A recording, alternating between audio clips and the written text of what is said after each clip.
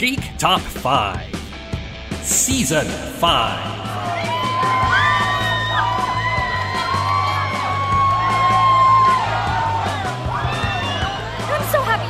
I'm happy to be here. This is so exciting. Geek Top 5. I'm Jesse. I'm Graham. And we are going to hit the ground running because I was looking for like a metaphor to be like the Spore Drive, like we don't even have to travel, but it just doesn't work when you're narrating a podcast. Star Trek Discovery Season 4 has wrapped literally moments ago, and we're here to sort of put our heads together for it. Obviously, much too big a topic for me and Graham, so we called in some of the experts. Graham, what have we assembled here on the command deck, on the wherever they come together on Discovery today? Well, we've got our standard Star Trek crew. We've got Mr. Dave Clark, also Dungeon Master Extraordinaire. Hello. And we have Zinni, who is an amazing Star Trek. Yeah. Hi. All right. So what's happening? We decided not to go sort of episode by episode on this one, and I'm sure it'll come up as to why. But essentially, we're here to talk about some of the things that we liked about Season 4. And by we, I mean they, because... look, the thing about Star Trek Discovery is it's controversial for a lot of the reasons. Some of the reasons are super dumb and offensive and kind of like borderline illegal.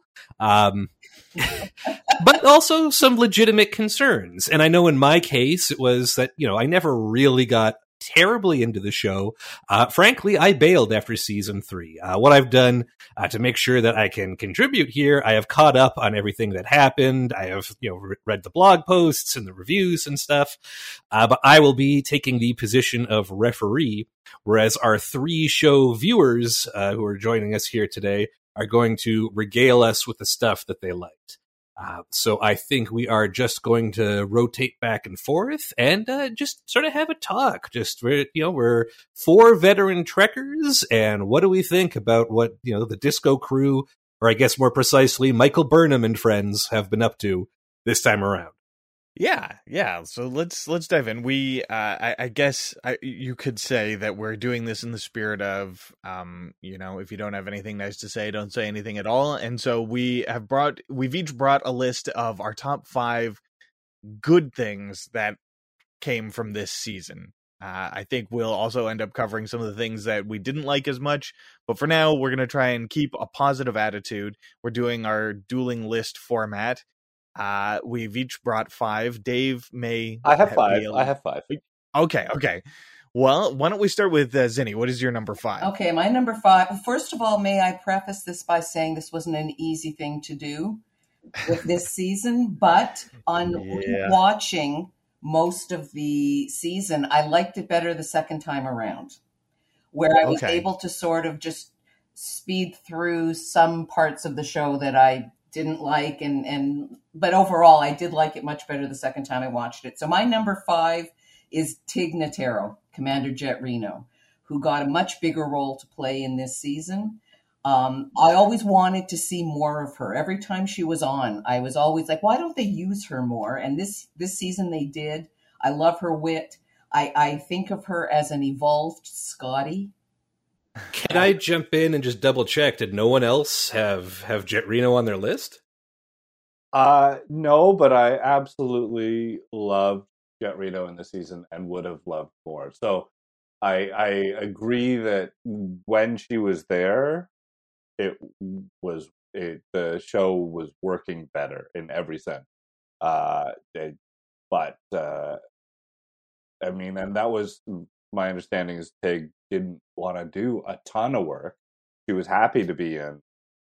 Well, she actually 4 episodes or whatever. She actually said most of the reason was travel to Toronto during COVID. Fair enough. Can't blame her. But I enjoyed her too, and I thought she was great. But this is a continuing problem with the show where there's all of these characters, and we'll get into it later. But like, she's great, and she's not there for 10 episodes out of the 13 episode season. And when it feels like Poochie a little bit. Like when she's not on screen, everyone's like, "Where's Jet?" But it's like never addressed why she isn't around. And then all of a sudden they're like, "Oh yeah, Jet's working on this. Oh, here she is." And it's just like completely out of nowhere. I struggle with that, like from a storytelling perspective. She just disappears for no reason. But let's at least appreciate that they finally gave her something to do this season.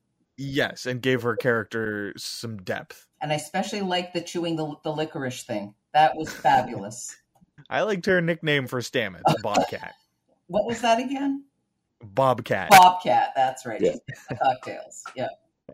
So just as a quick for folks like me who are a little tuned out of Discovery, how do we describe, I mean, Zinni, I cut you off just as you were getting to, she's sort of an evolved Scotty. How do we explain quickly? She knows how to do everything, but she's always complaining about it. The same way. She's one of the 45 engineers they have on this show. Yeah, she's the chief engineer, I believe. Is she? I can't keep any of that straight. It feels like Stamets is because of his prominence. But Stamets is a science officer. He's wearing blue. That's right, Stamets. And remember, Stamets was brought on just because of the spore drive in season 1.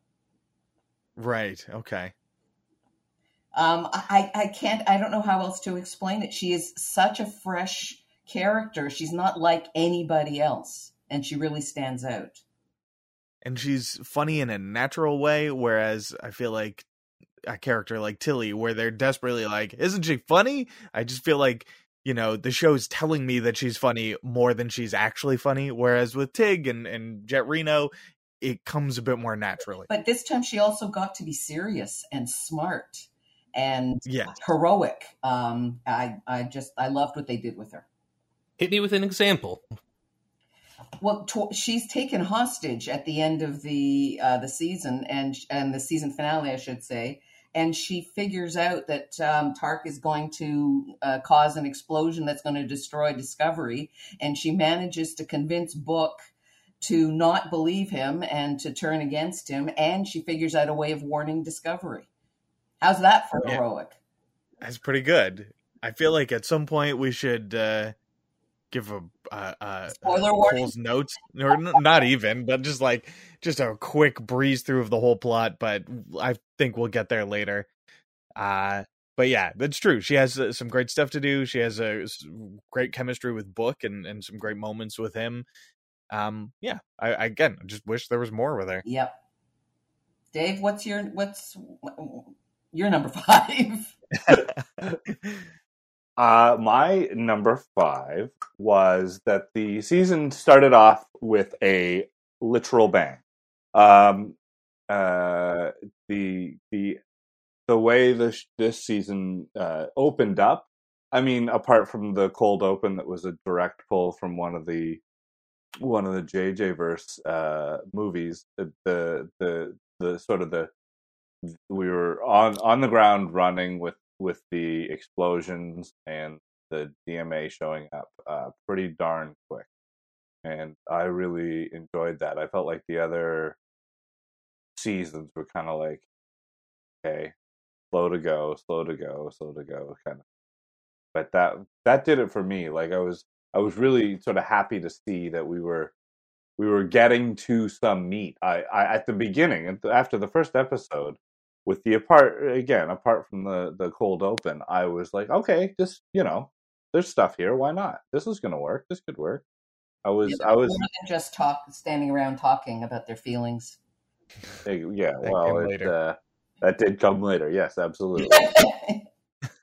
But I mean, and also in a sense, like there was momentum. Like Discovery's running around trying to get people back in the Federation. They're bringing aid. They've got the lithium now. They're rebuilding warp networks.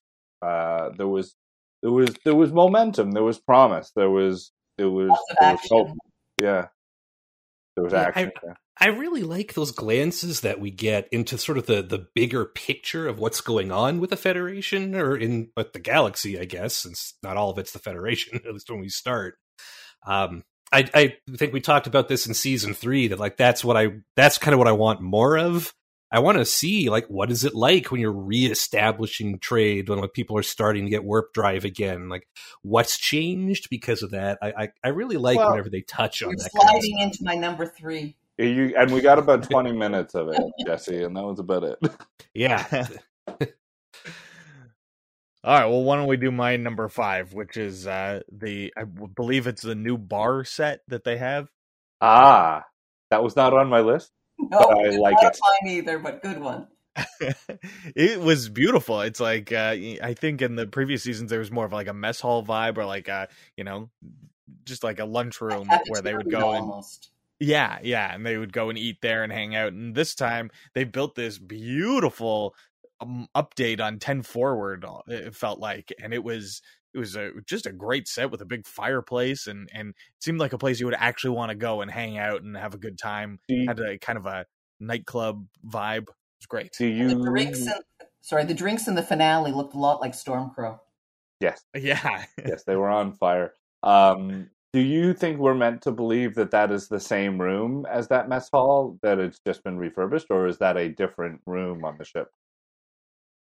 I feel like it's got to be a different room. Like I'm sure they said it at some point in the season, but it feels like an executive lounge. It's like they're in that final shot of them all hanging out there and celebrating it in the last episode. It's clearly not the whole crew of the ship that's there. It's like the senior staff that are hanging out there. And I was wondering, like, well, what are the lower decks guys doing in this scene? They're in the old one. Yeah. Because in Harry Mudd come back in season 2, they're having a party in the mess hall, right? Yeah. And it's very clearly a decorated mess hall, and it's not this room, but it does seem like it's a different shape and it's a different thing. And I really liked it. It does. I mean, it kind of reminds me of Milestones or something, but like it's still quite nice. I was a little upset that there was a Ferengi bartender. Like, are we not past this level of racism?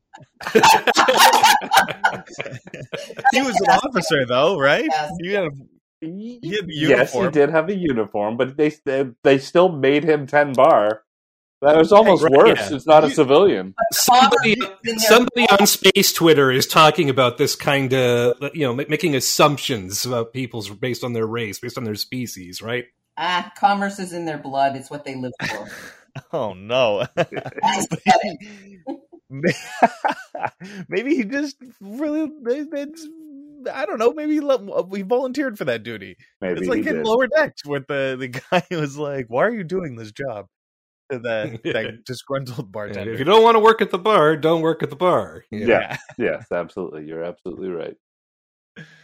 Okay, so let's circle back around to Zinni for number 4. Okay, my number 4, and I hope it's not controversial, is I think Burnham is finally becoming the kind of starship captain we expect to see on Star Trek. Really? Really. I think by the end she's getting there. But... Well, that's what I'm saying. It's an arc that goes right from the first episode. So in the first episode, first of all, we all know that she was the rebel who was reckless and made all the wrong decisions, and yet somehow always came out smelling like roses in the end. And when she's meeting with the president quotes from her file, and it says she has a pathological need to save everyone, and she accuses her of being prepared to sacrifice the many to save the few. And that's exactly who she was. But then we get to watch her progress through the season. First of all, the speech she makes when she's delivering the dilithium, and so first of all, the fact that she's bringing hope to all of these planets because she's delivering the dilithium, the speech she makes to the Starfleet cadets, it's actually really inspiring. It sounds like a Starfleet kind of speech. The way she's able to negotiate in all of the meetings. I mean, she's part of the group that is overseeing how to get people back into the Federation, and she's able to intervene and be diplomatic and compromise. And so she's, being not just totally on her own, starts being part of the team. There's a lot of these speeches that discussions that she has with the president too. You could have just stopped at, there's a lot of these speeches. Well, yeah. But she really does start to spout all of the Federation stuff. I mean, they say she's the one that inspired Earth and Titan to unite. And I just think that by the end of the series, well, even the president says, now you're ready. And I think we did watch her grow. She normally would run off and try and do everything herself. And in that last episode, when she turns to Detmer and says, you go on the suicide mission. I was joking. She's like, we need a really good pilot. And she turns to Detmer, and I half expected her to be like, I'm going to have to go and pilot this. Well, to be super she fair, still has... Picard is the guy who actually goes and pilots it himself, and, like... What was that, Dave? Well, when they're getting out a booby trap, Picard does his own piloting.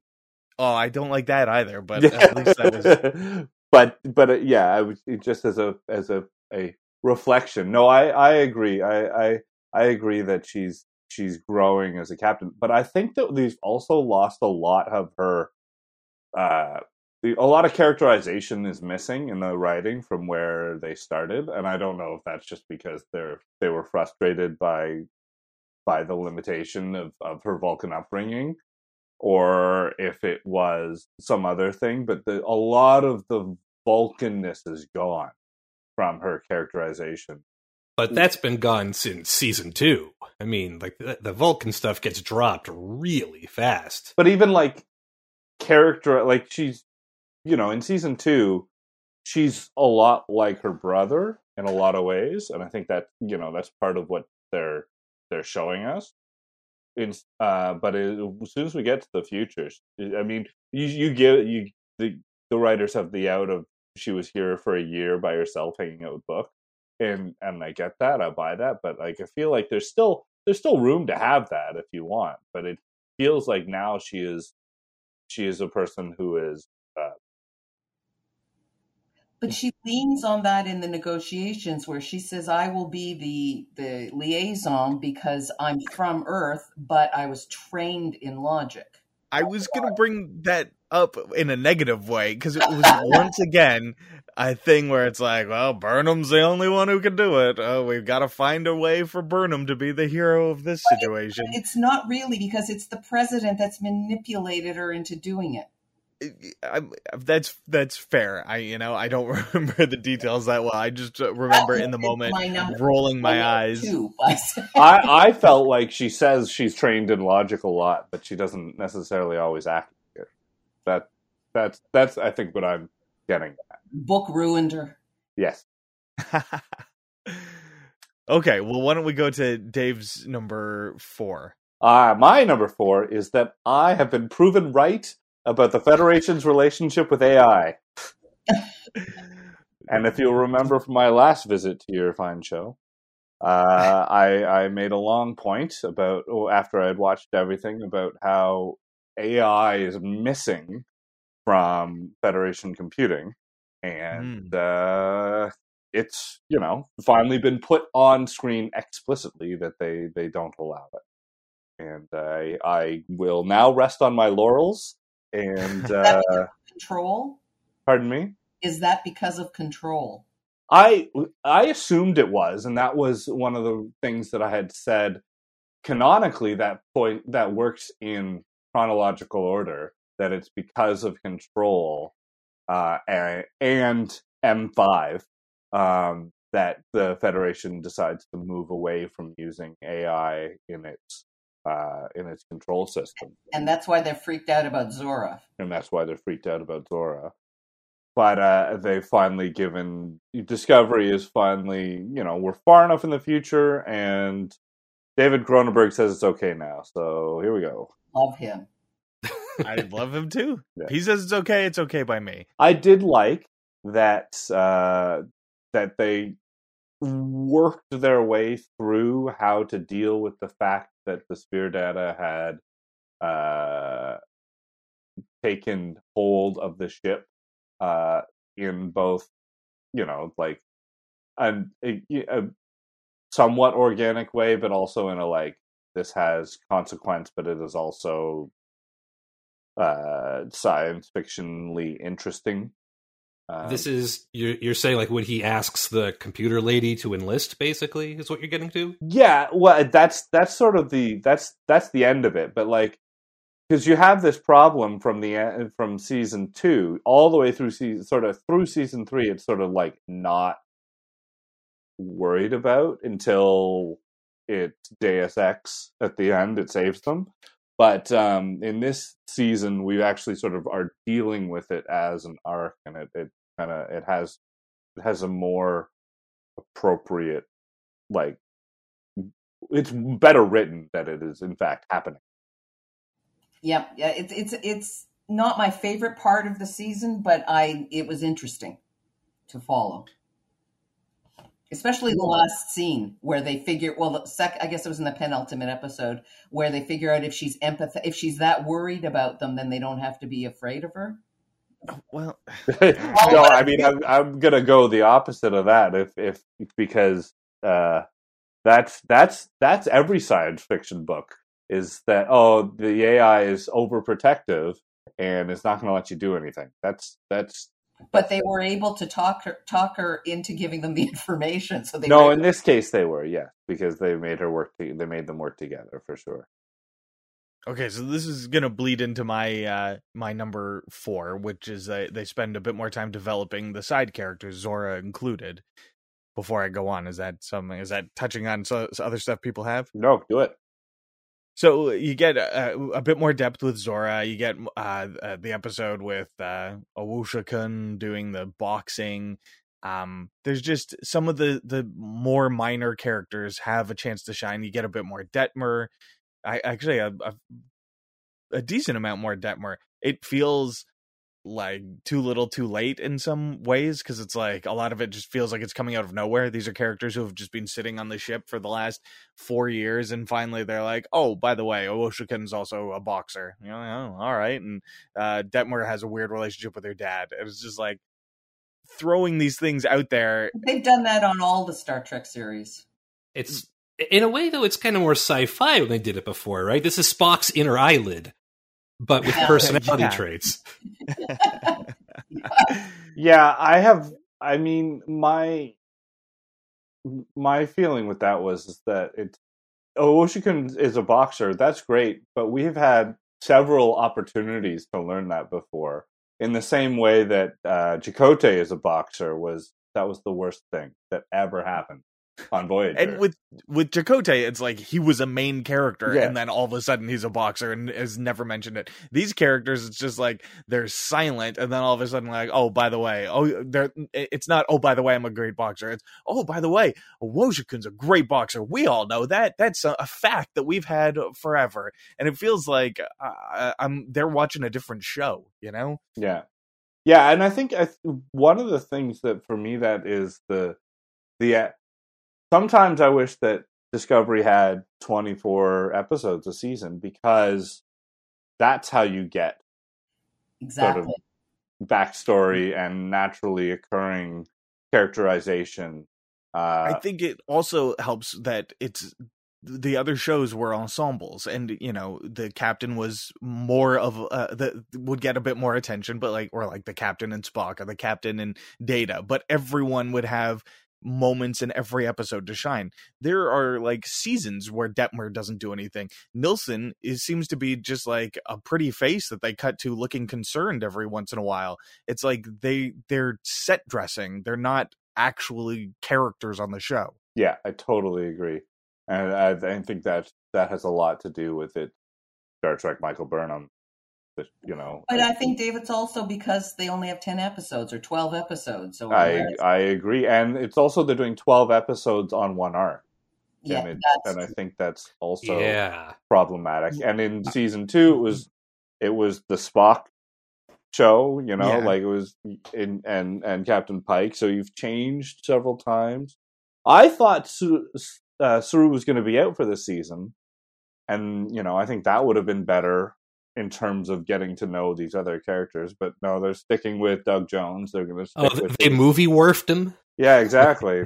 Like, you got 2 captains on this ship. You have a captain ranked first officer. I mean, sure, they did that with original series as well. Yeah, but it's. But before we get too far off track, I just want to make a last point. Like, just having 13 episodes isn't an excuse, because Lower Decks has that many episodes and they're half as long, and yet all of those characters are more fleshed out. The bridge crew of Lower Decks is more fleshed out than some of these characters. In a way, you're right. That's Totally a fair agree. point.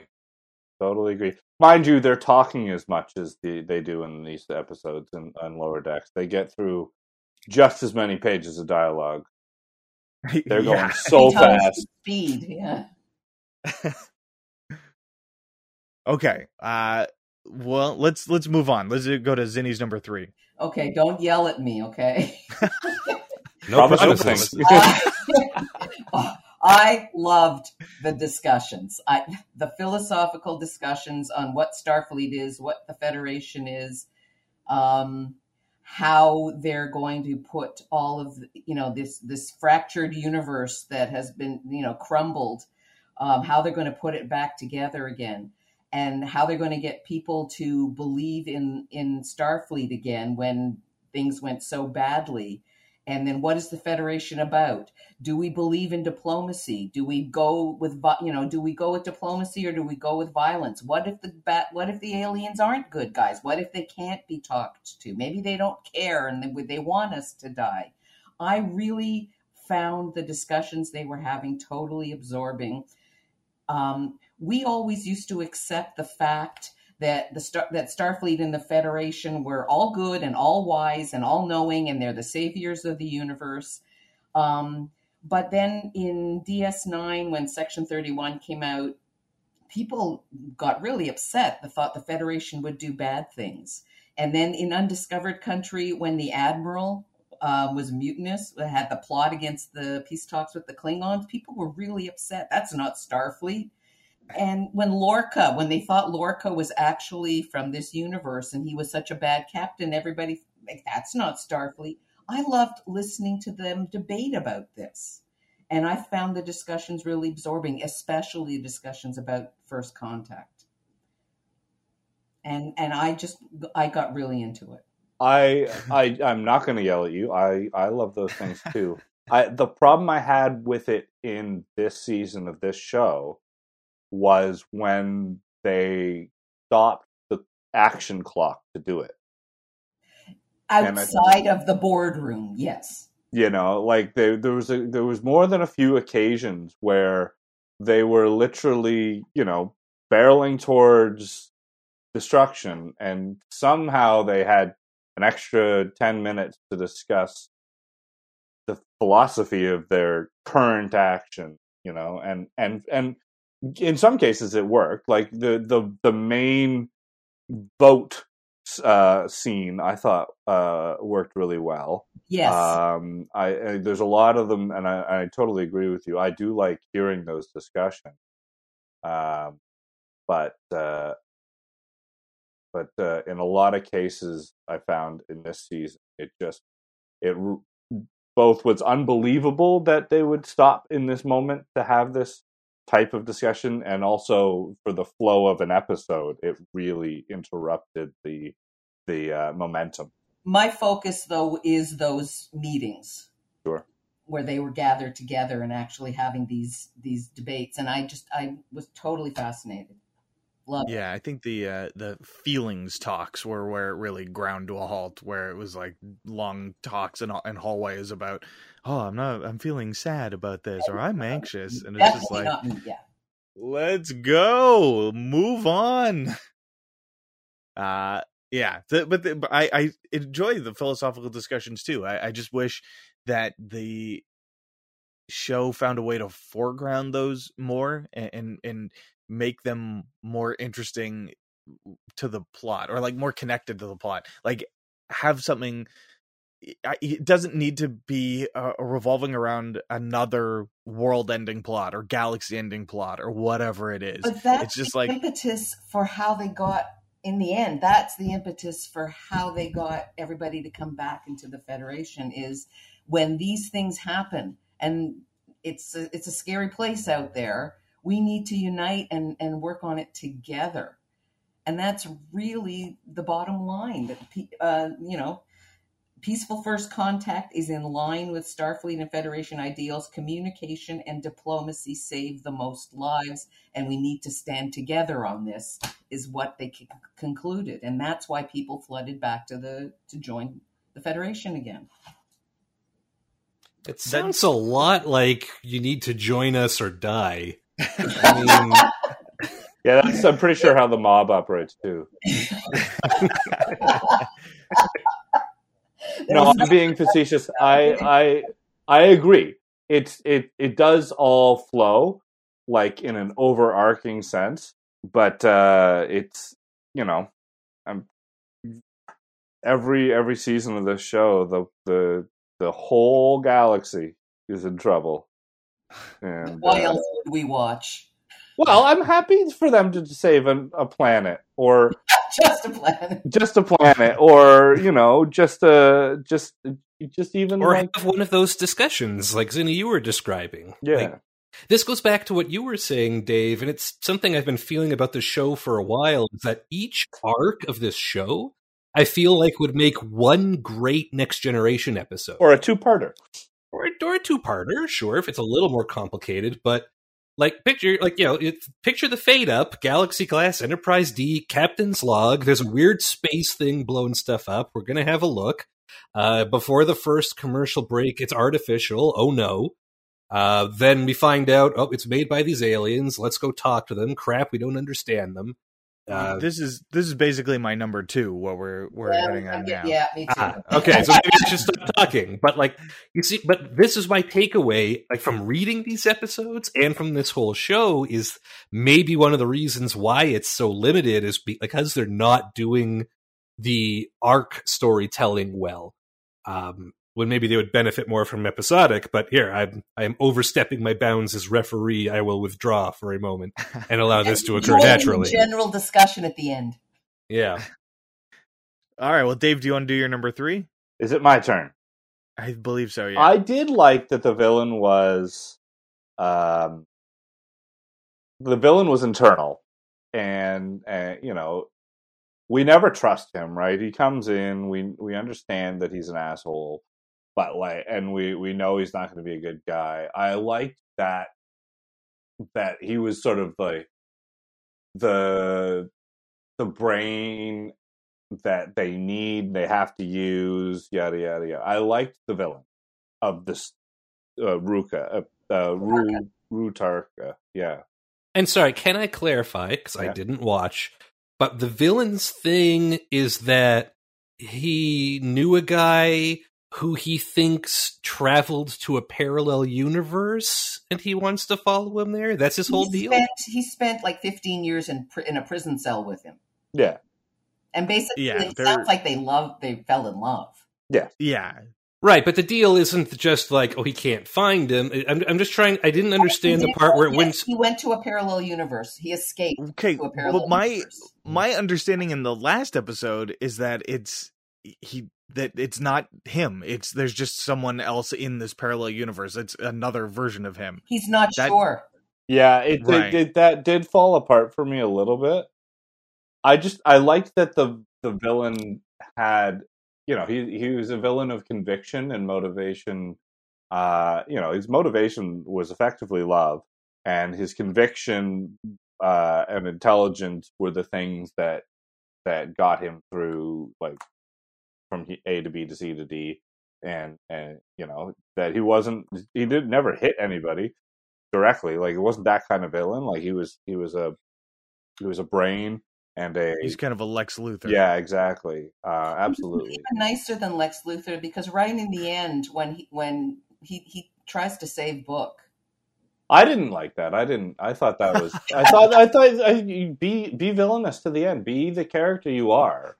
Right? That's not this show. I know. This show is everyone's redeemable. Everyone's got a good heart, and you just need to talk it out. So yeah, I didn't mind it. When I was watching it, and he had this turn, and he's regrets everything. I wanted to be cynical about it, but I also kind of get it. Like in the face of your impending death, maybe you see things differently. And his whole plan failed. He worked all that time, and and it's done. It's over. And maybe it's like he's always been used to being the smartest guy in the room and right about everything, and finally he's seeing that he's not always right. I don't know. Yeah, he was good. I generally like the performance. I think he was a good actor and a good choice for it. I don't understand why they made him Ryzen. Like, I guess it doesn't matter. Like, you're not allowed to ask why someone's a specific species, Graham. That's not cool. But it just seemed like a weird throwaway thing. Like, he's from Ryza. He's got this weird little tattoo on his forehead. I think they were just trying to give, you're going to hire someone who's going to be here a lot. You want to do low makeup, right? I think to make him human. Yeah, well, everybody else is human. I think you have to be outside because you had to get captured by the Emerald Chain, right? He had to be outside of the Emerald Chain, I guess he had to be inside the Emerald Chain control area. Okay. But yes, I agree with you. It was kind of a distracting bit of mud on his forehead. And ultimately it came to like the whole thing about the Ryzens they're a pleasure planet and they're all about people pleasing, and this guy's the opposite. So it's like, well, he's not, you can't judge an entire species like that, blah blah blah. He gives good whiskey as gifts. There you go. That's why they needed him, for the good Ryzen whiskey. I'm probably too fixated on it. I didn't get the point of making him Ryzen. Sometimes like make him a new species. No point in who you are. Well, that's deep. I'm gonna talk to my therapist about that. I mean, I'm all for them adding a little Star Trek color to it. Like, let's, like one of the first things that happened in Discovery was that there were a bunch of new alien races, and we were all thinking, like, where are the Tellarites? Where are the Bolians? Where are the Andorians? Where are the Klingons? Why weren't they part of any of this? Well, because they did the Klingons in season 1 and 2, and look how well that turned out. I'll tell you, they did do the throwaway line that got me in this episode, this final episode, was when they're saying, "Oh, this 10C is a unified species," and the president's like the Borg, and you're like, wait a minute, I have questions about the Borg in 900 years from now. If the president knows about them, I would like to know more about what the Borg is doing 900 years in the future. I thought they were going to say it's the Dominion. Yeah, sure. They sounded more like the changelings than they did the Borg. Right, absolutely. And that would have been also I have questions, But we did see a shapeshifter in of the Dominion species. Yes, we did. In the boxing planet there. Yep. When they were chasing the Isolinium. Okay, well, I'm going to jump ahead to my number 3, and it's going to sound like a sort of a backhanded thing, but there are a bunch of characters, sort of main-ish characters, that leave in the show, and they go. They don't just disappear like Jet Reno does, where they're like, oh, she's just on another part of the ship, don't worry about her. Tilly leaves to go to Starfleet Academy and be a teacher there, and Gray gets his robot Picard body and then goes back to the Trill homeworld. And then you also have Bryce leaving, a character who I am always trying to remember his name because he's one of those guys that barely has anything to do, although he got a bit of development. And the real reason he left is to star in a CBC TV show. But I do like that they're, if the story is done or they don't need the character, they're just like, we've already got way too many characters. We keep introducing new ones. Let's cut some of the chaff for a bit. So it's good. I think the downside of it a little bit is that my concern is that the rumored Starfleet Academy show is going to be like a Tilly show. You really don't like her, do you? I just don't need that much of her. She was less objectionable in the finale. Yeah. I think her stuff with the Admiral Vance, was really good, and it was refreshing. She wasn't as annoying as she is, and but see, this actually follows along in the storyline. She left because she was unhappy in her job. And so now that she's doing something she likes, you can tolerate her better. Yeah. There you go. Well, that's great. So I'm not a big fan of the idea of doing a Starfleet Academy show to begin with, but for some reason, the idea of it being in this year 3000 timeline makes me even less interested in it. I'd rather they go and do something in the 24th century or whatever, but yeah, I'm with you on that. fine. Like, I was confused. I thought the Starfleet Academy show was going to be the kids show with Kate Mulgrew. That's a Prodigy. That's Prodigy now. I mean, but that's not the same show. So my understanding when they were talking about that development, that was that development, but that is not what is happening. So I don't know. Yeah, I don't think that anyone has officially said, but that all we know is that there is some sort of Starfleet Academy show in the works, and then all of a sudden Tilly hates her job and wants to go teach people at Starfleet Academy. It feels a little too neat and tidy, and it would be actually kind of weird if they don't do that. Yeah, like if it wasn't a back pocket pilot. Yeah, like having them say that there's going to be a Section 31 show, and then have Georgiou join Section 31, and you've got the ex-Klingon guy who's in Section 31, and then all of a sudden they're like, it's actually going to be a Dr. Bashir show. It's going to have nothing to do with those guys.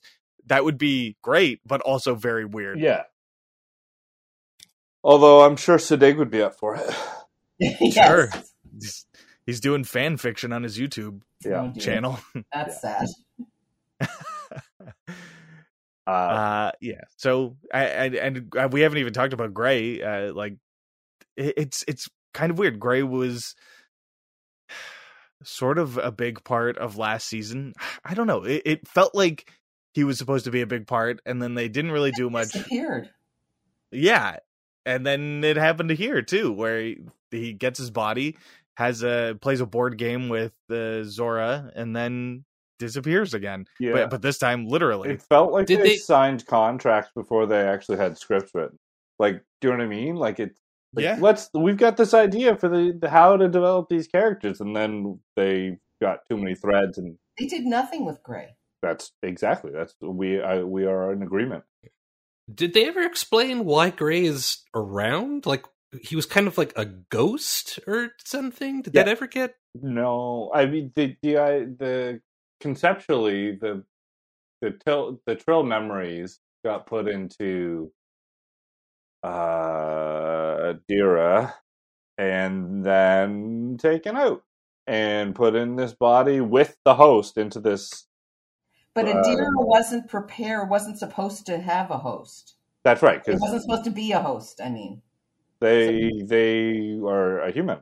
They weren't. So I mean, there's something about that I don't recall the exact explanation. Yeah. We got a little bonkers in season 3. It does seem a little hand-wavium. And Star Trek does that a lot, but they do it within their own rule set.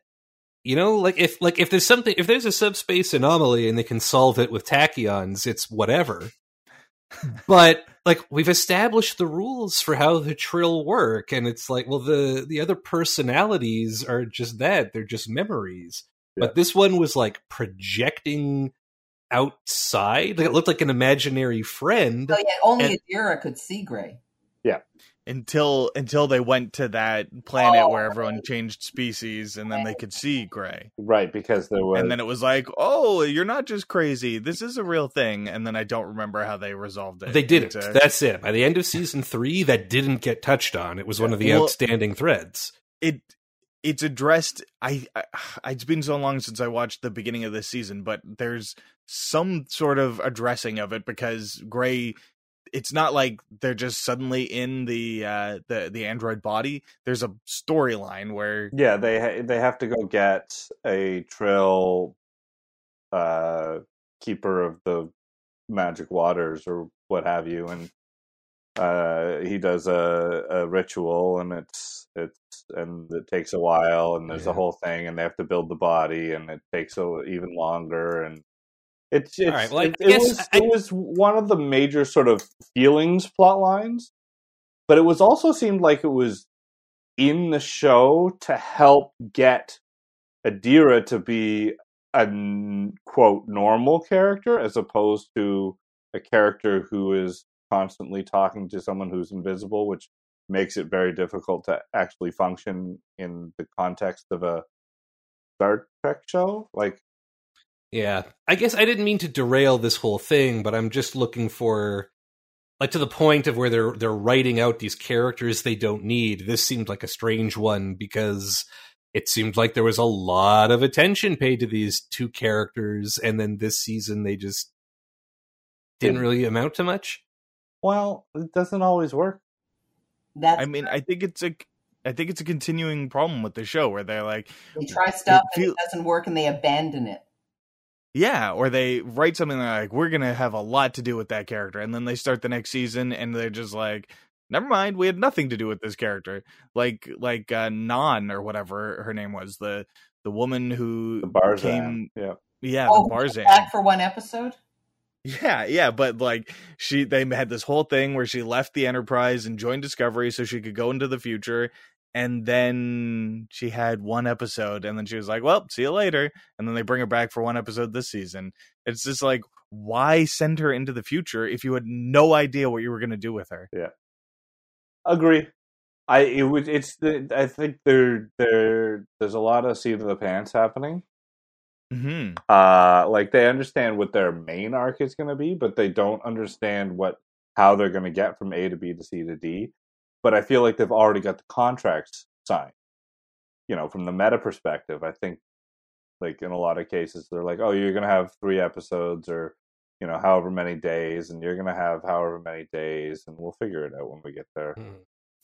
Well, we should get back on track, but yeah, I think we can say that one in particular is a strange one.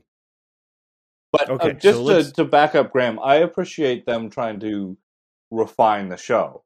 I think that's good. I think them sort of trying to figure out where the show actually lives is helpful, and I think it might be getting better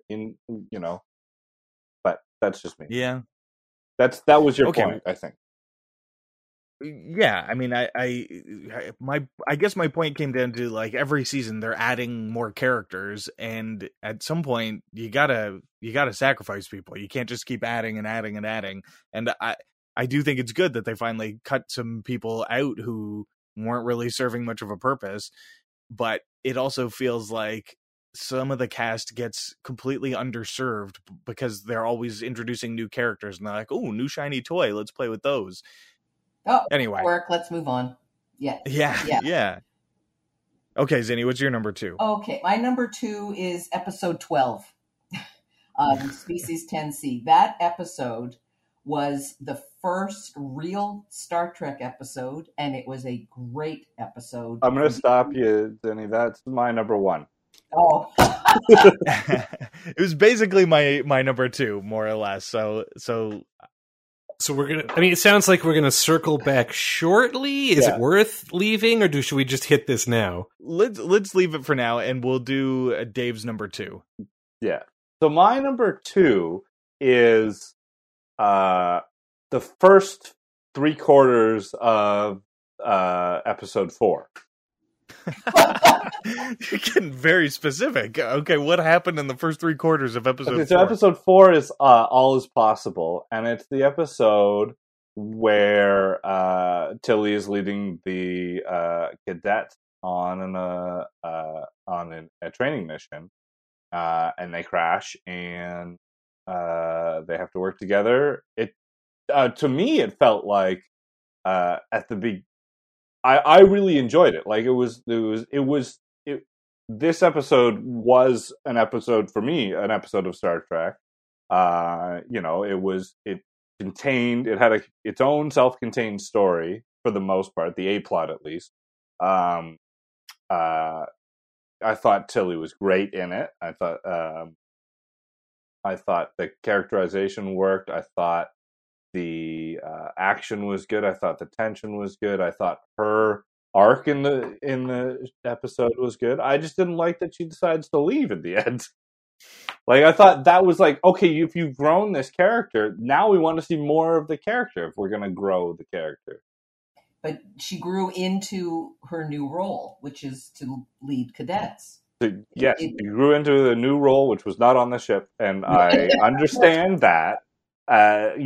Being someone who has left jobs and things like that, that all makes sense. But from a viewer of a show, is if you grow into a character I want to see more of, I would like you to stay so you can show me that more.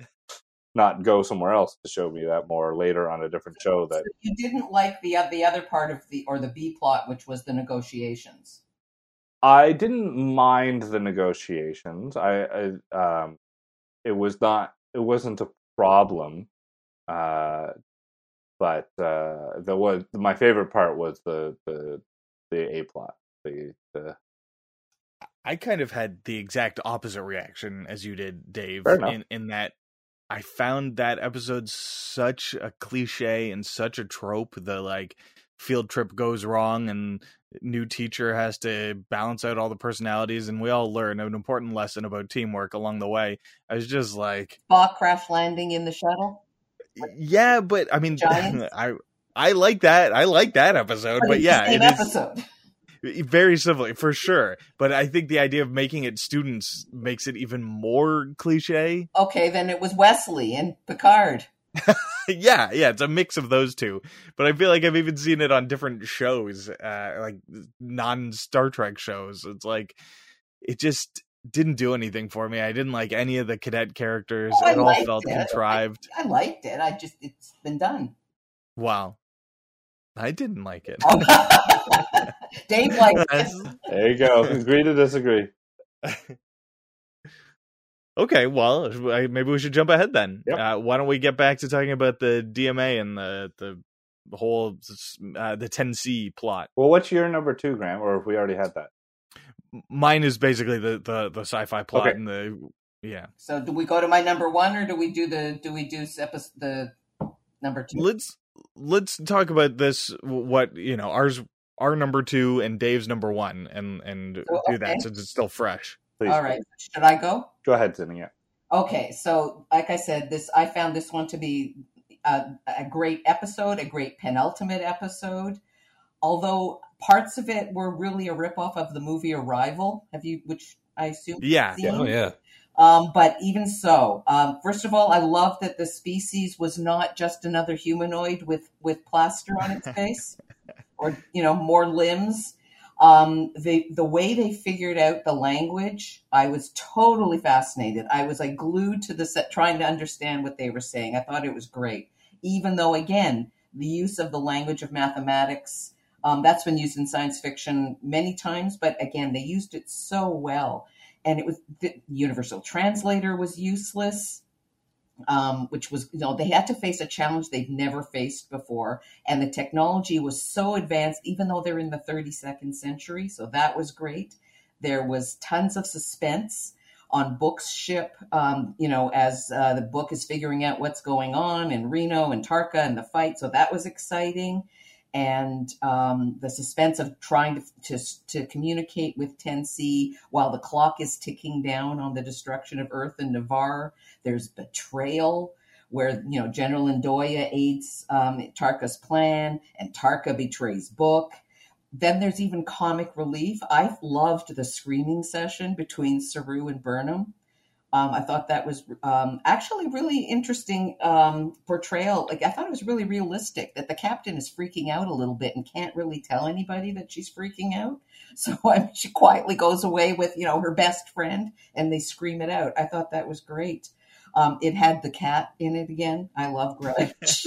And it even had romance. So you've got Saru and Tarina. I mean, she has like a passionate outburst. She says, "You're a person I have great fondness for." Okay, well, that's starting to tread on my number 1, so we'll pause you on that. Okay, just one more thing. The last line of the episode.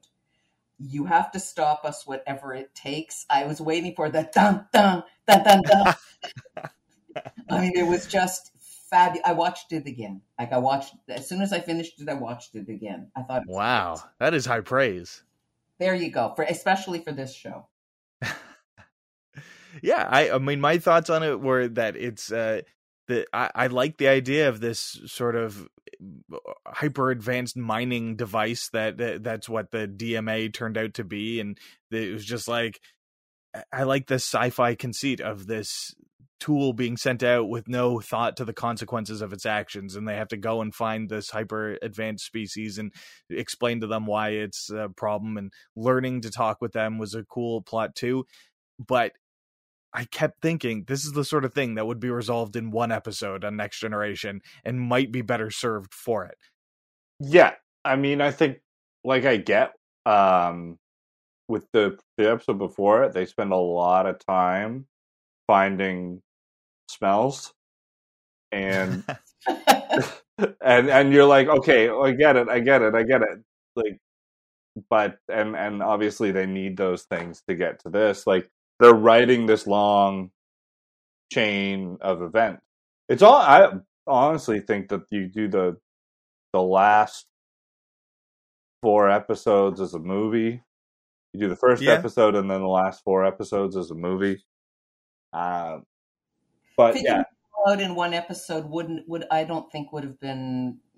Well, I want to say realistic, but you know what I mean. Yeah, I do agree. But like, figure this out in one episode. Yeah, you wanna for episode 12 for Species 10C, the bridge language. I really did enjoy living through the creation of the communication and understanding how that communication, that bridge language, all those sorts of things was to take place, and how that was working, and getting to go from A to B to C to D with them through it.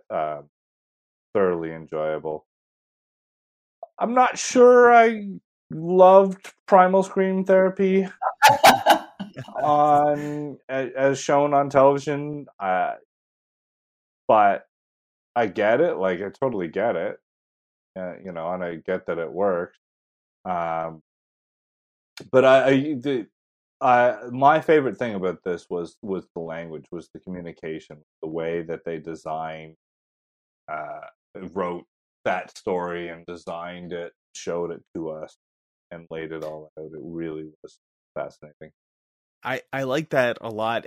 And then where it fell apart a little bit for me in the last episode was they're like, oh, tell them such and such thing. And they're like, oh, we don't have time to formulate how to say that. And then they go down onto the planet and actually meet them. And suddenly everyone's monologuing at great length about the depth of their feeling and whatever. And Saru's trying to translate it. And I just want to go into Saru's head. Like, what? I don't know how to say this. This is a language with math. Like, what am I typing here? This time. Yeah, it just felt I like had to rewatch it. Zora was helping them this time, and the algorithm had been updated. Yeah. Okay. It just felt like, why not keep it simple? Instead of trying to, like, these things don't understand the concept of one. There being more than one, and meanwhile they're like, this is what love is, and I'm sad because my planet, and blah blah blah. And it's just like, keep it simple. Hey, That's I'm the only female here. I don't, God, I can't believe I just said that what I'm going to say. But I actually teared up at the whole book thing at the end. Him coming back? Well, no, when he died. Oh, when he died. We thought he was alive. Well, in the finale, we thought he was alive, and then he wasn't. Yeah, I thought it did a disservice to that moment by bringing him back. Wait, is he back or is he dead? He's alive. He never really died. They didn't actually bring him back. They put him in stasis. No, I totally agree. But I mean, from the perspective of the audience, I thought it was very effective that they didn't manage to save. The Discovery was unable to save him as his ship exploded. As a emotional pinnacle moment, and then when Species 10C says, "Oh no, we just put the transport signal in stasis, and here he is. It's fine." I thought that sort of did a disservice to the previous moment. I don't think I could have handled it if they'd killed him. Oh, really? I thought it would have been. I think. But you know what? I'm so done with all of the shows nowadays, and in the last 5 years or so, think they have to kill people. I find the opposite. I think to do that, and it just makes me crazy. Whatever happened to the old? Where everybody's happy in the end. Well, this show is all about grief, and so I kind of, on one hand, I was like, well, maybe they are going to kill him just so they can carry on this whole grief strain, and all of next season will be about Burnham being sad yet again. But I didn't really I don't know. I just didn't think he was dead from the moment the transporter thing disappeared. I was like, well, even if he's not back this season, it's a transporter buffer thing, and he'll be back at some point. But it did feel like an extra bit of a cop-out to bring him back immediately. But I don't know. I'm all over the place. I didn't want him to die either. I like Book. He's one of the most likable characters on the show. The cat would have been so sad. Yeah. But on the other hand, he also is he committed war crimes basically in this lead up to this, and his penalty is work release. Yeah, that's where I think you were going, Dave. Right, like in terms of the way his character, he fell kind of. He turned to the dark side. Yeah, and then it would have been a very fitting emotional catharsis for him to have sort of sacrificed himself for his redemption in a way. Yeah, absolutely, and that could that could be the end of the arc, and. You can I thought it was as you said, Sydney. I thought it was very effective emotionally when the transport signal was lost, and Burnham feels that, has to feel it, has to process it, and then has to move on because they still have to negotiate. I thought that was amazingly effective. And she pulls herself together and moves on. Yes, absolutely. I agree with you there. But then when they give him back to them, I was like, oh, well then, But it also shows the empathy of the alien. Sure, absolutely. Trying to emphasize. And don't forget, when his sentence was go take care of the refugees, Burnham says to the president, "I'm not asking you for any leniency," and she says, "But there were always reasons. Without understanding the reasons, there can be no justice." Totally agree. I agree, but it feels like a cop-out answer. Not all answers, well, just because there's a reason. To Ndoya. Yeah. Nothing. Yeah. Which one was Ndoya? The general who sabotaged. Oh, right. The ship. Yeah. She had reasons, so. Well, there you go. And she made them. Yes, that's true.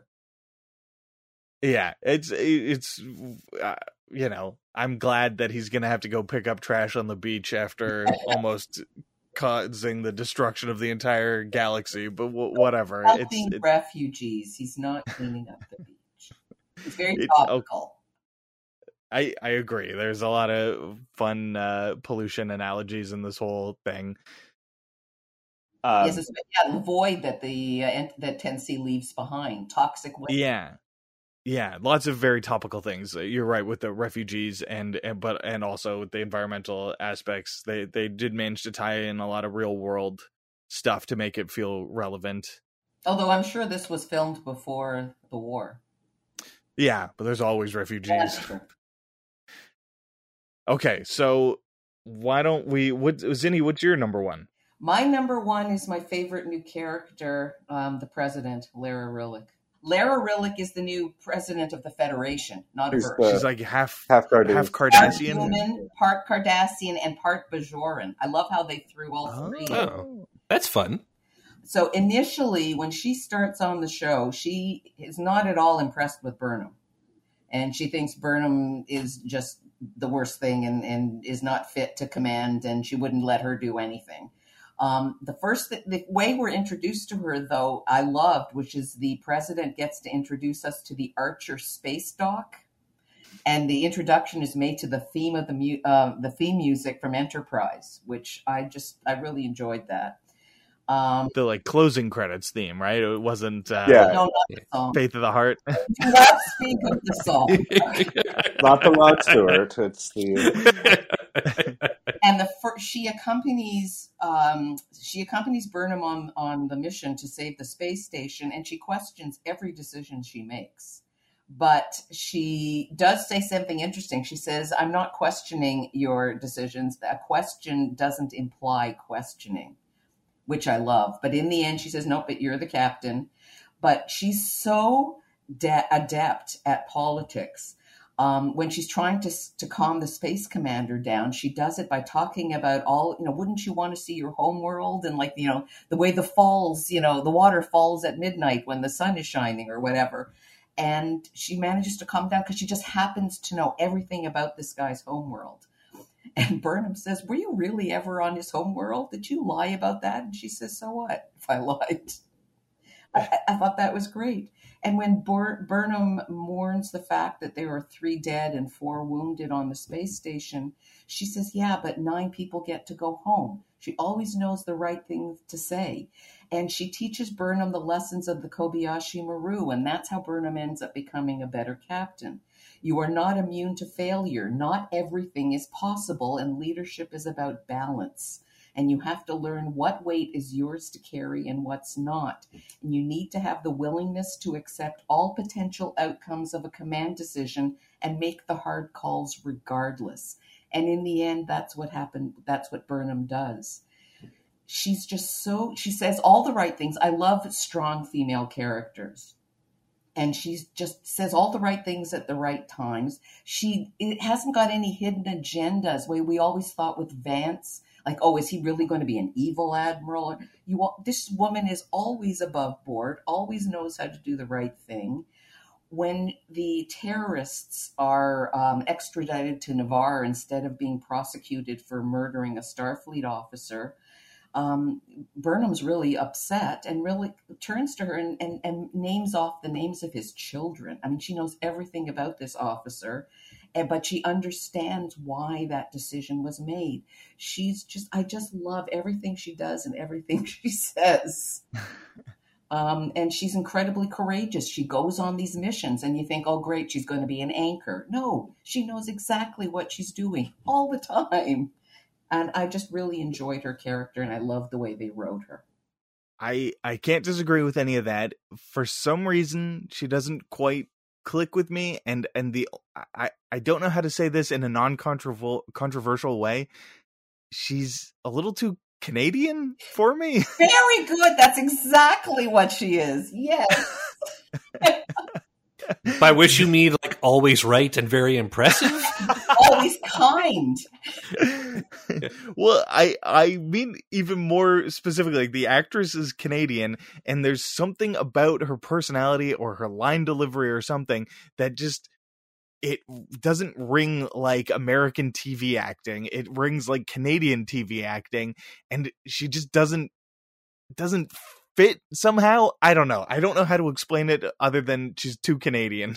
We always complain about there's no politicians there's no Winston Churchills out there anymore, that kind of thing.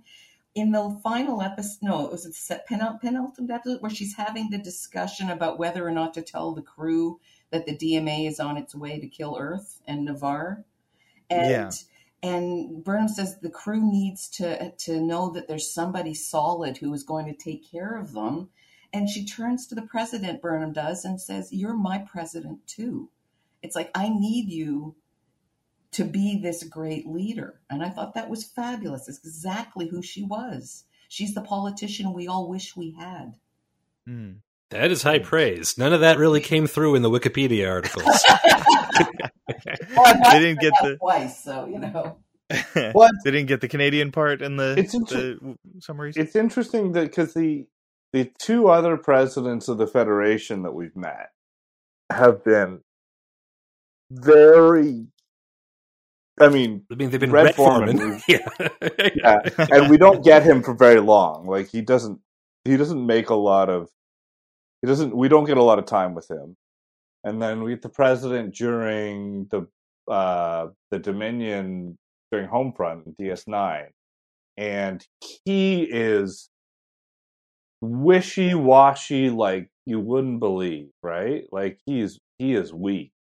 Like the politicians we have now. Yeah, he's the Neville Chamberlain of Federation presidents. Yeah.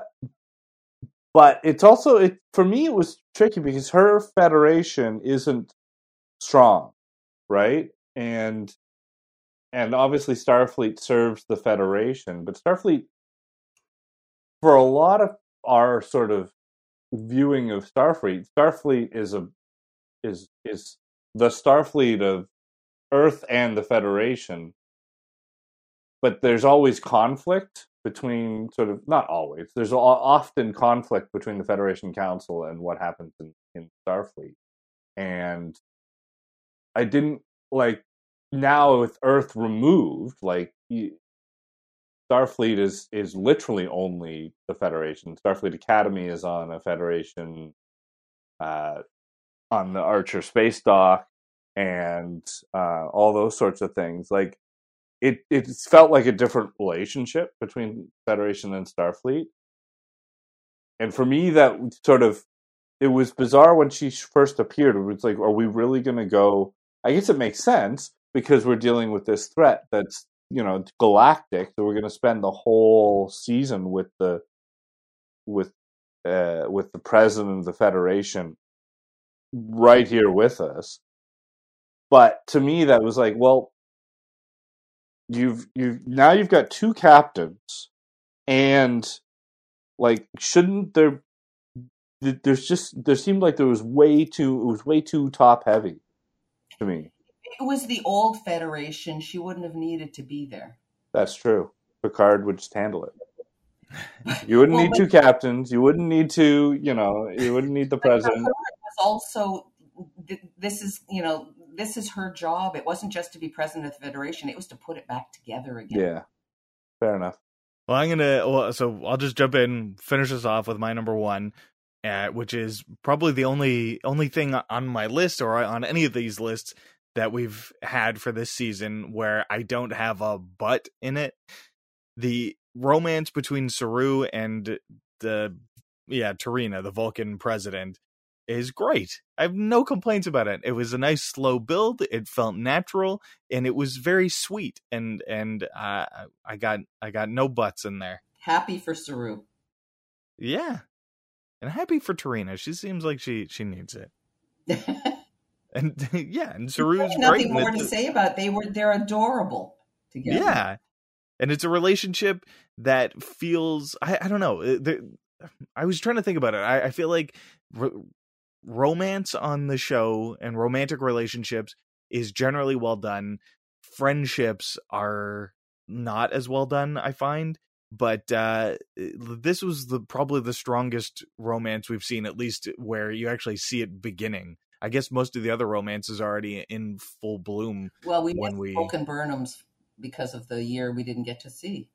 Yeah, and Gray and Nadir are already together. Stamets and Culber are already together. I guess you've got Burnham with Klingon Murderer in season 1. Ash, Tyler.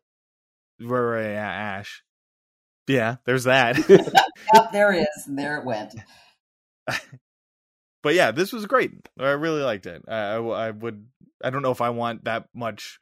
I don't know that I would have wanted it to take up more screen time than it did, but it was just the right amount. So, yes, I totally agree. I feel like now you've got Saru pulled in 3 directions going into season 5. Like, he has 3 separate and unique drives that will pull him in different directions. But other than that, I thought it works great. It happened. It was natural. It occurred at a reasonable rate. It felt grounded in their characters as well. It didn't feel like, Vulcans must fall in love. We do know that happens. And other than the fact that he's literally twice her height, it's great. Totally great. So if you say he's pulled in 3 directions, so presumably it's Tarina, it's Starfleet, and his weird kid that he rescued last season. The radioactive kid. Yeah. The radioactive kid is done. His story's done. We're never going to see him again. I hope not, but yes, like it's mentioned several times, and then they give some reason that he doesn't have to worry about it. But I don't feel like we've bought that yet. I'm fine with them hand waving it. He calls them now and then. Anyway, back to the ship. Because we all know what'll happen if he doesn't call him and he gets sad again. Yeah.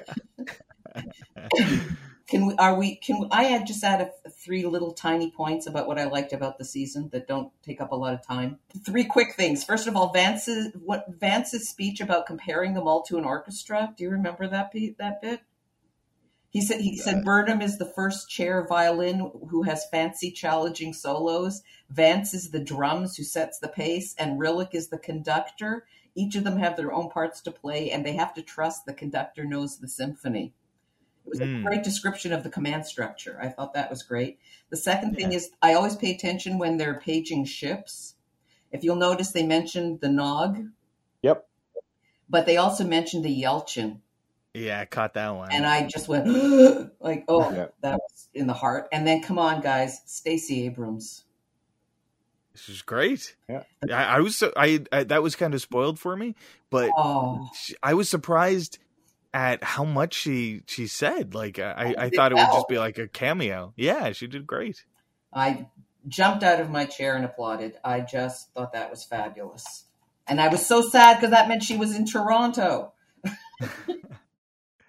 I guess one last question before we go.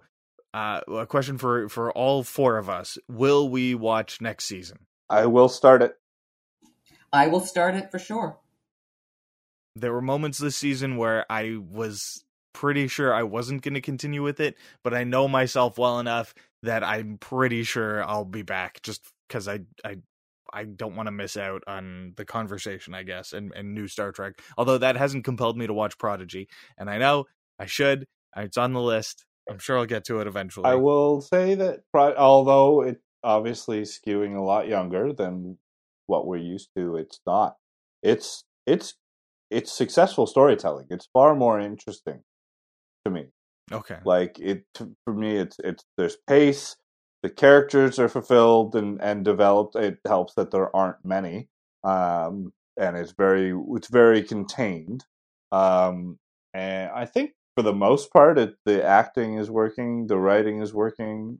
There's nothing. I have no complaints. It's not. I don't think it's as good as Lower Decks, or I don't think it's as good as Next Gen or Deep Space Nine. But I have no complaints. Okay, Jesse, you're the last man standing. I mean, I didn't watch this one, and I mean, I have heard a lot of good things about it here. I've read a lot of good things about it online. I've also read a lot of bad things. I don't necessarily think it's a bad show. I think what I want Star Trek to be, it isn't. And I don't watch television casually. I watch Star Trek. So Discovery just isn't for me. And I mean, heck, I watched the new episode of Picard today, and I'm sort of on the fence about that now. So it's like you can't give up on a show over one episode. No, what I'm saying is I'm going to keep watching it, but I'm under the impression that television in general just isn't my jam. It has to be, in my specific case, it has to fill a very specific niche, and Discovery doesn't do that. So even with hearing all this good stuff, I'm not really that interested in watching this season, much less the next one. But that's not like a recommendation or advice. That's coming at it from a very specific angle. Dave, thank you so much for joining us. It's always a pleasure. Thank you. Thank you. While we're giving out thanks, always want to thank the guy behind our theme song, Oliver Wickham. He's a music producer. He's great at it. Please check out his stuff. He's got a bunch of stuff on Spotify. And finally, of course, we want to thank you. Important announcement for all of you. Listen, we love having you folks to join us. We love having you as part of the community. We love that we get to do this for you. Just filling you in that Geek Top 5 is going to be on a bit of a hiatus for the next little bit. At the very least, we will be back to talk season 2 of Star Trek Picard, but we will be between episodes for a little bit. So you're not going to hear from us. Don't get us wrong. You can still reach out. We still love having those conversations. If you have any thoughts about Star Trek Discovery, about things that we missed, about things that we touched that you think maybe we didn't get quite right, even in the so-called off season, we would love to hear from you. Graham, how can they get that stuff to us? Please email us at geektop5@gmail.com. We are on Facebook, facebook.com/geektop5, and we're on Twitter at geektop5. You can also go to geektop5.com and leave comments under every episode. We got little comment boards there. And please also go to your podcatcher of choice and rate and review us. Those ratings and reviews make a huge difference, by the way, and actually will probably contribute a little bit to when we're able to get this on the road again. So if you have anything to say one way or the other, please send it along. We'd really appreciate it. Star Trek Discovery, Season 4, it's all available now. It is complete as of today, as of this recording. Up in Canada, it's on Crave. Down in the States, I guess that's Paramount Plus. I don't know. It's hard to keep track of down there. You guys are crazy. But Disco is all there, and Picard Season 2 is running. Plenty of Star Trek, more than enough to keep you busy until we get a chance to do this again. Until then, I'm Jesse. I'm Graham. And this has been Geek Top 5, and we will talk to you again soon.